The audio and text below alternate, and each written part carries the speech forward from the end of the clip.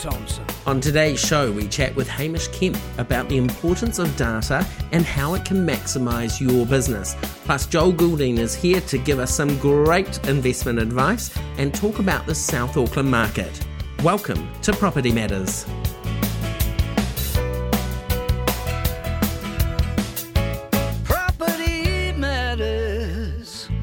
Kia ora and welcome to Property Matters, our weekly show looking at all things investment, business and property. You can listen live each week at 4:15 on Planet FM 104.6 here in Auckland, or download our podcasts on Spotify, Apple Podcasts or iHeartRadio each week. We are proudly sponsored by Barfoot & Thompson, who celebrate their centennial this year. So we look forward to catching up with the directors soon about this huge milestone. Now, we want the show to be very much a voice for you, our listeners. So if you have anything you would like us to discuss, please do not hesitate to contact us by emailing propertymatters@barfoot.co.nz. Now, we're absolutely delighted now to step a little bit outside our usual box, which we like to do from time to time. And we're catching up now with Hamish Kemp, whose title is Strategic Insights Director for Delft Company. What a cool title, Strategic Insights Director. Welcome to the show, Hamish. Thank you for having me. It's great to have you here, and I'm going to get you to unpack that title first, because when I did my little Snoopy Googles on you, I quite like some of the descriptions around it. So tell us a little bit about your job. So basically what I do for a living is work with corporates and clients to use data to drive strategy in business. And that can be anything from the systems and the data itself, building that data up to a position where it is usable, managing those systems so that we have sort of effective flows of data and automation. And then off the back of that, identifying sort of opportunities that exist within any business's information and data that they can use to, create more profit or a better service to their customer base or whatever it might be. So in a very brief sort of sense, it's helping businesses to use data to make better decisions. That's cool. That's a good description. And tell us a little bit about Delft before we sort of unpack it further. When did this get formed? So Delft was formed in 2017.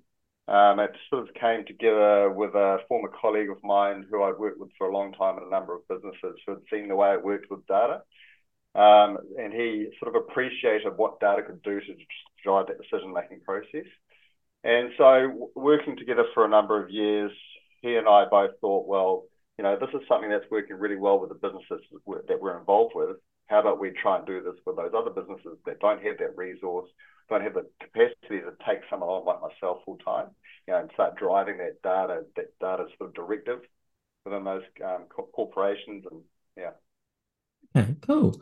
Were you a maths wizard at school? Like, when did this passion for data start?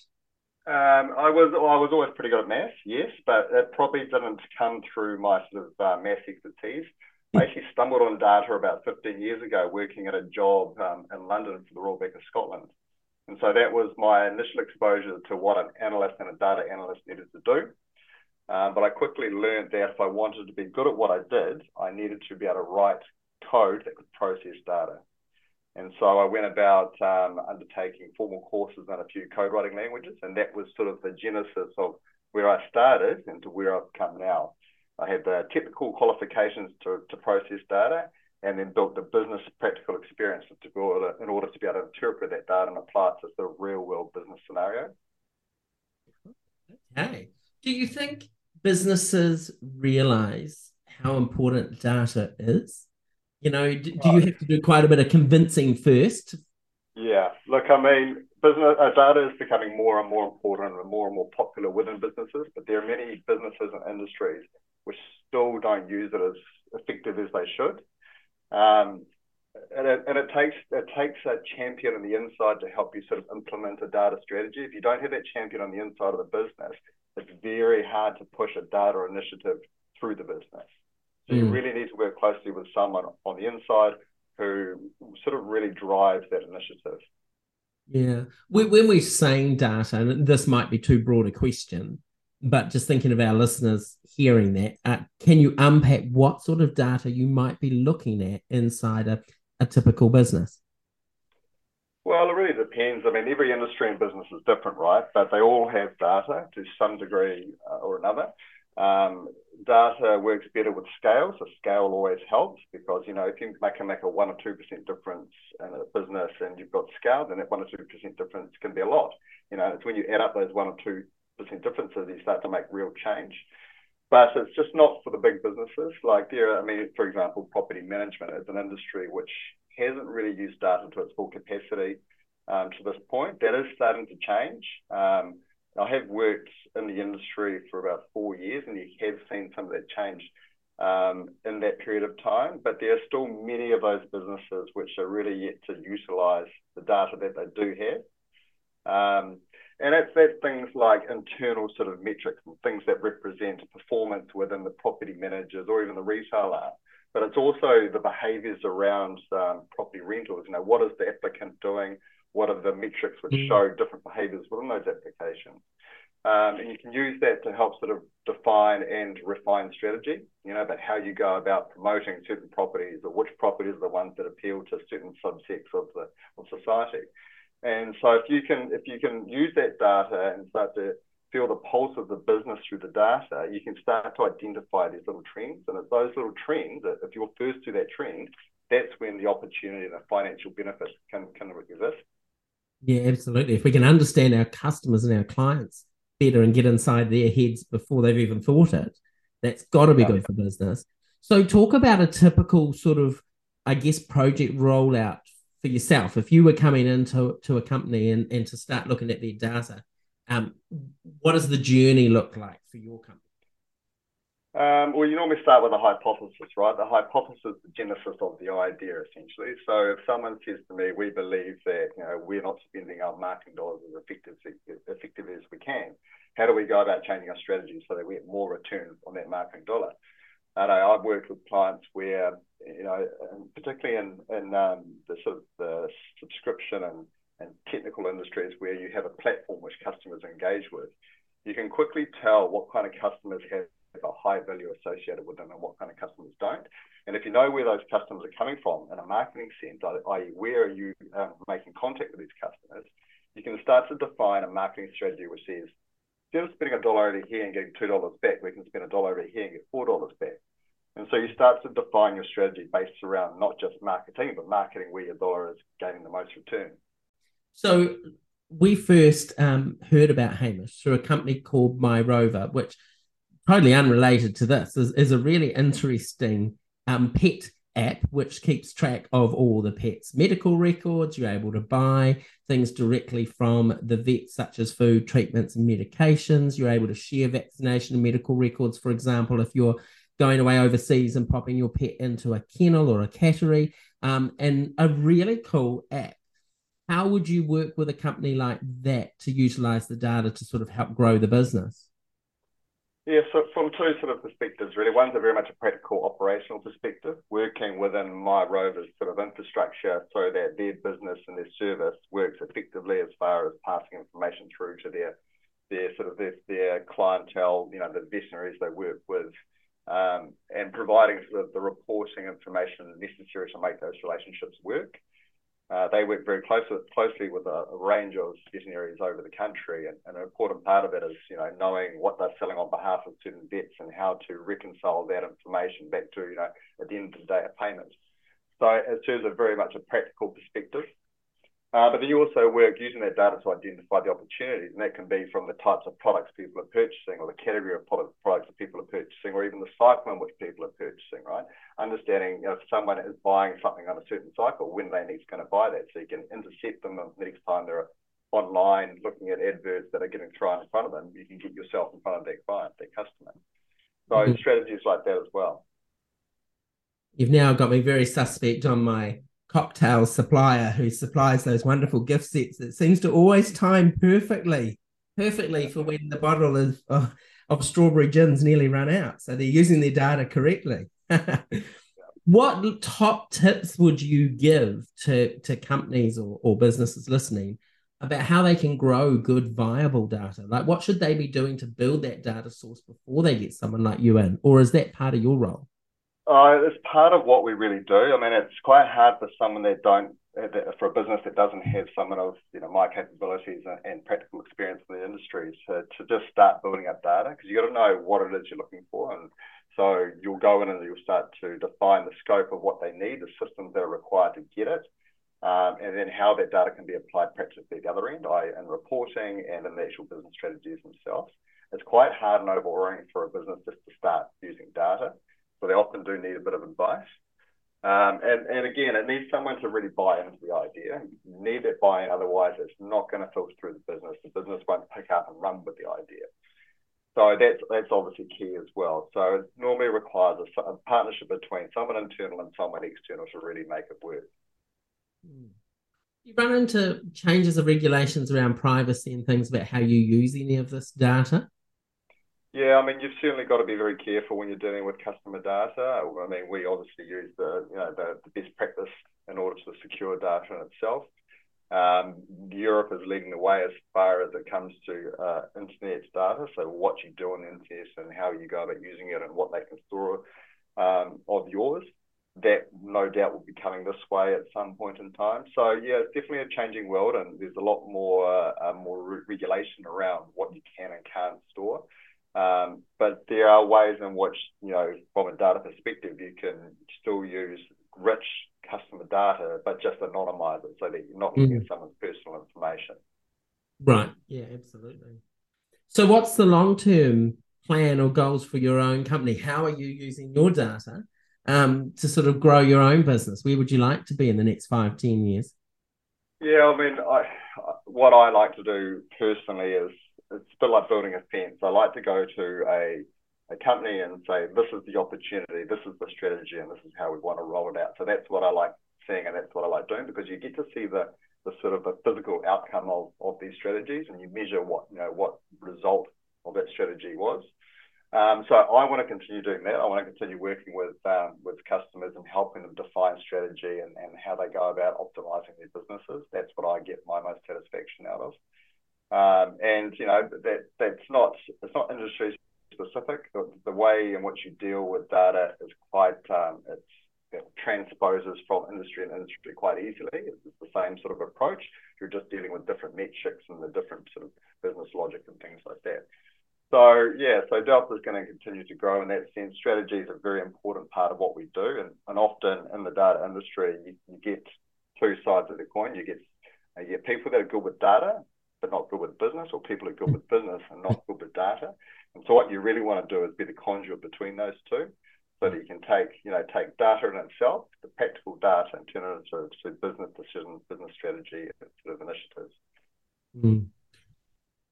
I imagine you'll be in a business too that you're constantly needing to go back, because your client's data is going to change, the business is going to evolve. So it's something that needs regular. It's not like a one-stop shop, get it fixed and move on. You need to be constantly analysing it. Yeah, absolutely. Like, you need to be fairly agile in the data industry, because systems are constantly changing, technology is improving, regulations are changing. So you're constantly morphing the data systems and strategies and stuff to suit whatever's going on within the industry in general, and data as a trend as well. Hamish, absolutely brilliant chatting to you today on Property Matters. How can people get in touch with you and your company, or if they want to find out anything more about what you've talked about today?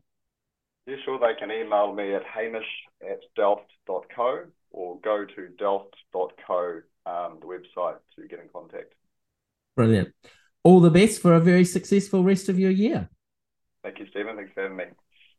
Next up on Property Matters, I'm delighted to be joined by the fabulous Joel Goulding, who is Business Development Manager for Barfoot & Thompson's Papatoetoe branch. Welcome to the show, Joel.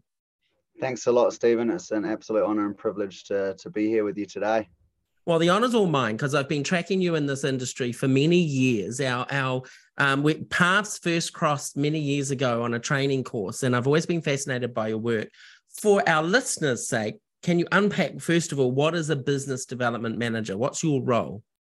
Yeah, look, I guess in a nutshell, is to drive growth and performance.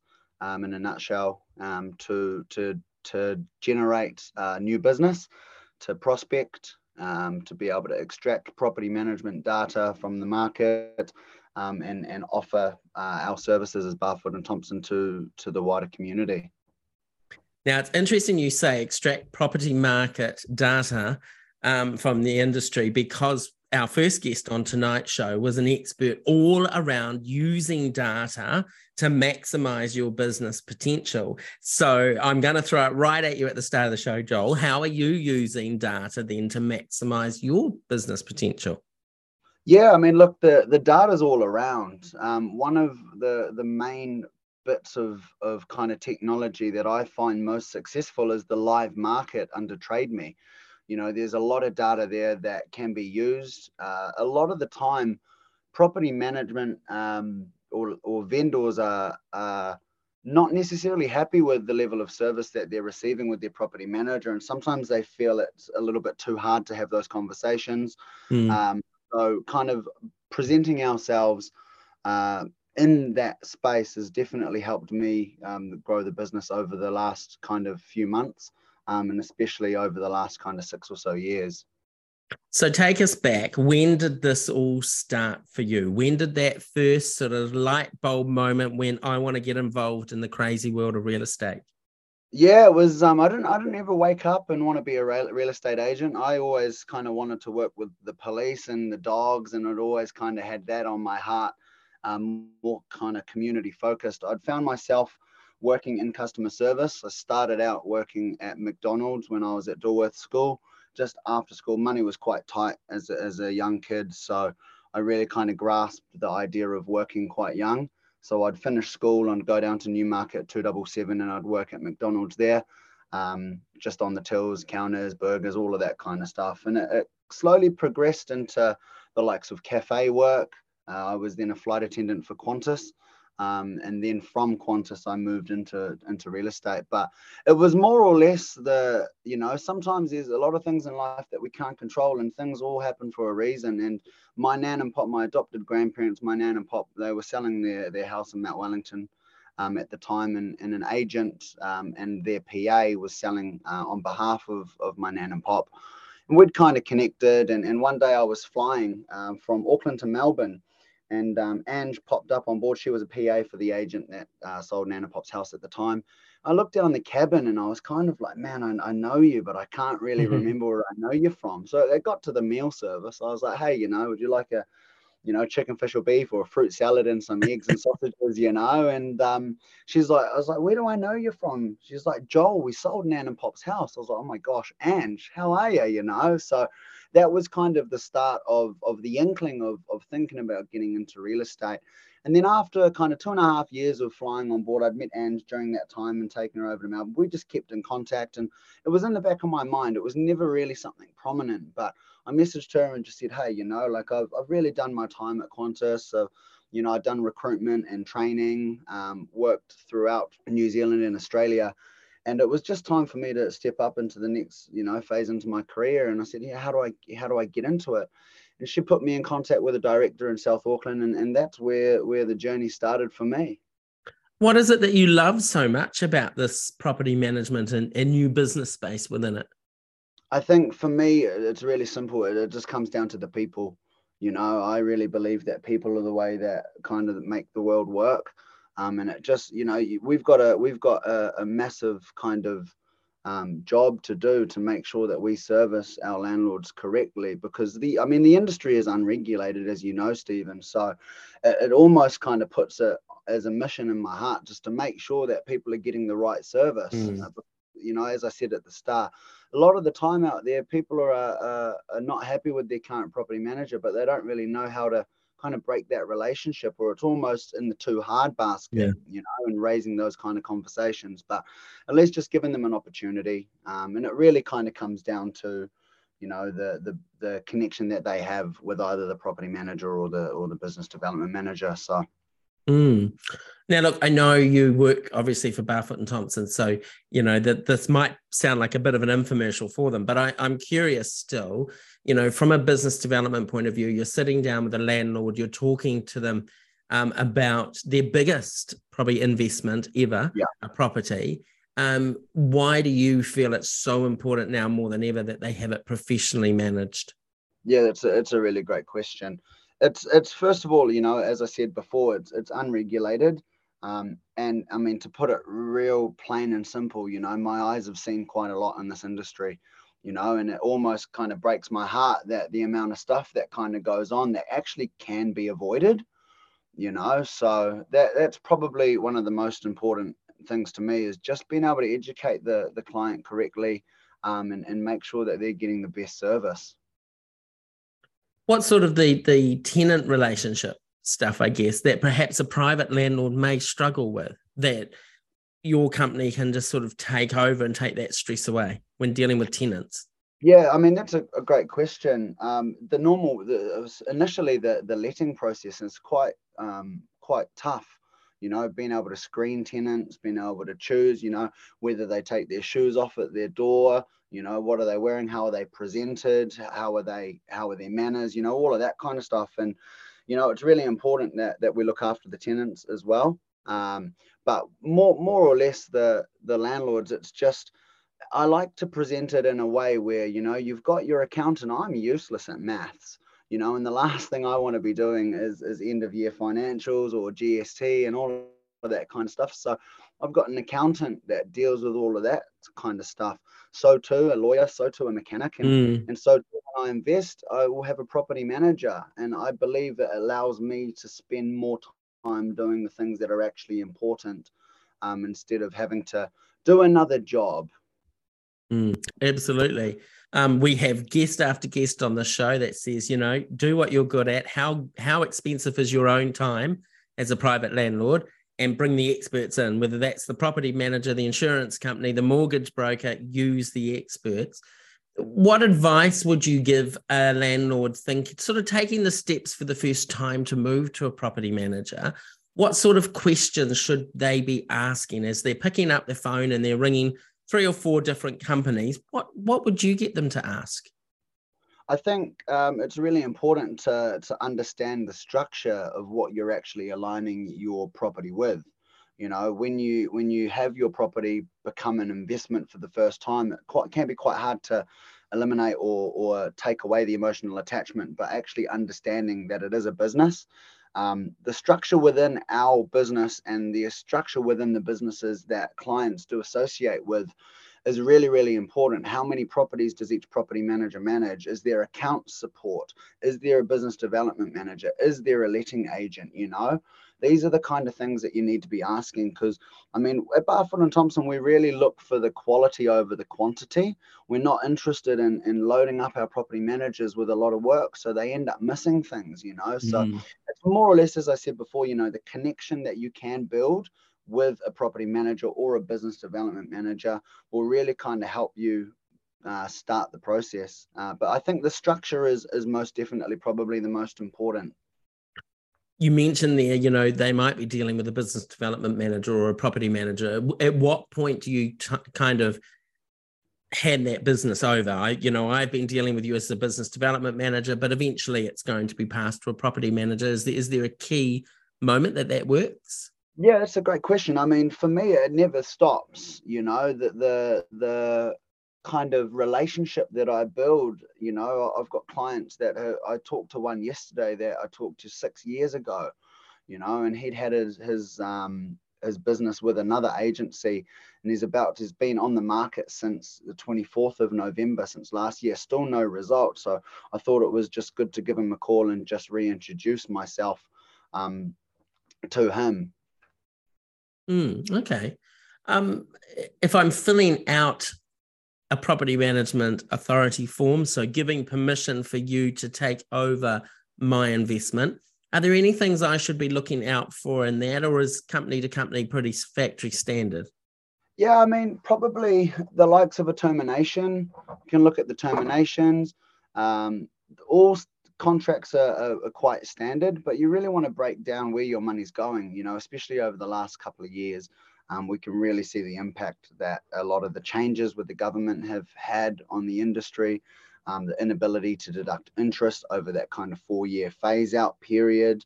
So it's just really important to ask the right questions to get the right answers. Okay. And yeah, seek that external advice if needed. Tell me now a little bit about where you're based in Papatoe. You're in the heart of South Auckland.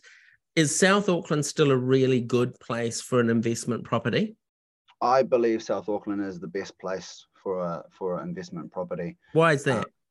Just the amount of growth in the areas, widespread all the way through the eastern beaches. Manukau is kind of the overarching suburb of South Auckland. And as long as you can, treat your tenants with respect and have it managed professionally, in time, clients will find that it is definitely far easier, especially with the costs that are associated with it. It's actually really not too expensive to hand it over to a professional and just say, look, this is what we actually really want to have done. Is there a type of house out south that rents the best? If I'm out on my Saturday open home looking, should I be looking at the 3-bedroom brick and tile, or am I looking for the 4-bedroom with a garage or a pool, or like what's renting today the quickest? Yeah, that's a great question. I've always kind of believed the fact that properties will only ever rent out on 3 things. And those 3 things are the price, it's the presentation, and it's the location. And normally, I like to kind of put it in terms of when you're looking at buying a house, you're scrolling through Trade Me and you see, nice advertised photos and you say, oh, yeah, I'll look at that location and think about investing there. But the price might not be right. So that's one of the things that could actually trip up the tenant process is the price. Those 3 things, price, presentation, and location, they need to be simultaneously working together at all times to get a successful result. And the truth of the matter is, Stephen, is that tenants will actually go 2 doors down or 3 or 5 streets away for $10 or $20 less. So we've got to make sure that our properties are listed correctly, they're advertised correctly, the ads are engaging. That we as property managers and letting agents, we manage the inquiry correctly, and we kind of look through for the best people for the vendors. So yeah, it's mainly those 3 things, and I kind of look at the scale of rentals as like a do-up condition. You've got then tidy, you've then got modern or fully renovated. So the difference between kind of tidy and modern wouldn't be too much of a difference based on the suburbs and the amount of bedrooms within a dwelling. You start to see a little bit more on the renovated properties and ones with garages and gardens and all of that kind of stuff, though market rent is market rent. Is there the ability, if I'm an investor looking at purchasing it, come in and meeting with someone like yourself, and then you hooking me up with a salesperson as well to find that property? Like, do you work as a team like that? That's one of the greatest things. And as well as, with tradesmen, we get discounted rates because of the amount of business that we have. But absolutely, I do a lot of work with our sales agents and we'll be doing more in the future as well, looking through their portfolios and their databases as a whole and trying to extract property management data while building a pipeline for them. Are you looking at selling? Are you looking at buying within the next 12 months? You're looking at investing, what are the movements? And then I can relay that back to the agent, and then they can start to put in pipeline and communications with them.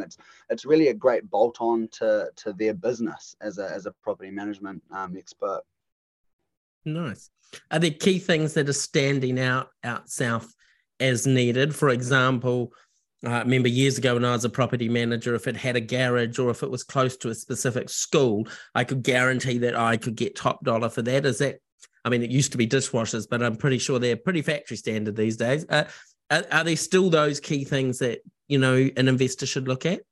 Yeah, much the same. I think, the town planning and all of that for Auckland is going towards the no car parking.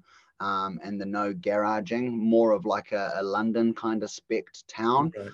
So that will probably, I guess, roll out over the next few years or so as more and more developments get built. So yeah, you're exactly right, Stephen, and it's still true to this day. Garages are really something that people pay for.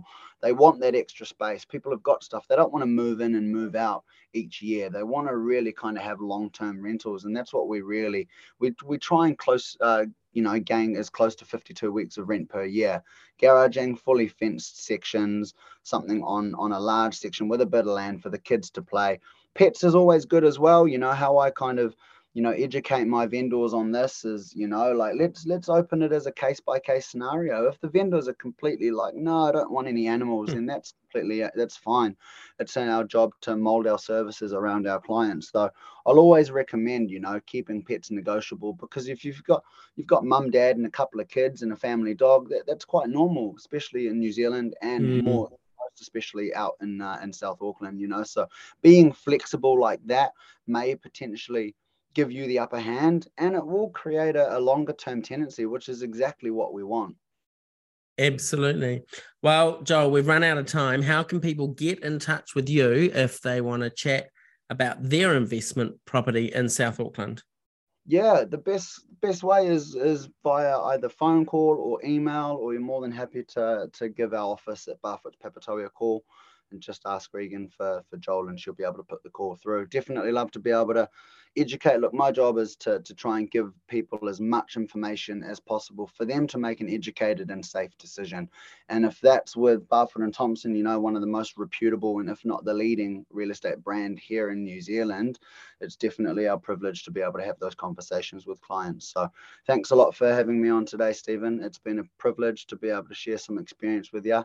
And we'll catch up with you soon. Absolutely brilliant. We'll look forward to chatting as the year goes on, and as different things happen, we might come back to you for some tips and tricks for our investors. If you want to find out more about Joel and the team, head to barfoot.co.nz/Papatoe. Well, as we come to the end of another show, it's always good to check in with what media stories have grabbed our attention, courtesy of the New Zealand Property Investors Federation. And one that did was two major banks cutting some of their longer-term home loan rates overnight, but shorter-term rates aren't shifting yet. ANZ has sliced between 15 and 55 basis points off its rates from 18 months to 5 years, but its 6 months and 1 year rates will see no change. The bank's standard 2-year rate has dropped 29 basis points to 7.05%, while its 3-year rate fell 25 basis points to 7.19%. Meanwhile, BNZ made changes to its 6-month, 1-year and 2-year mortgage rates.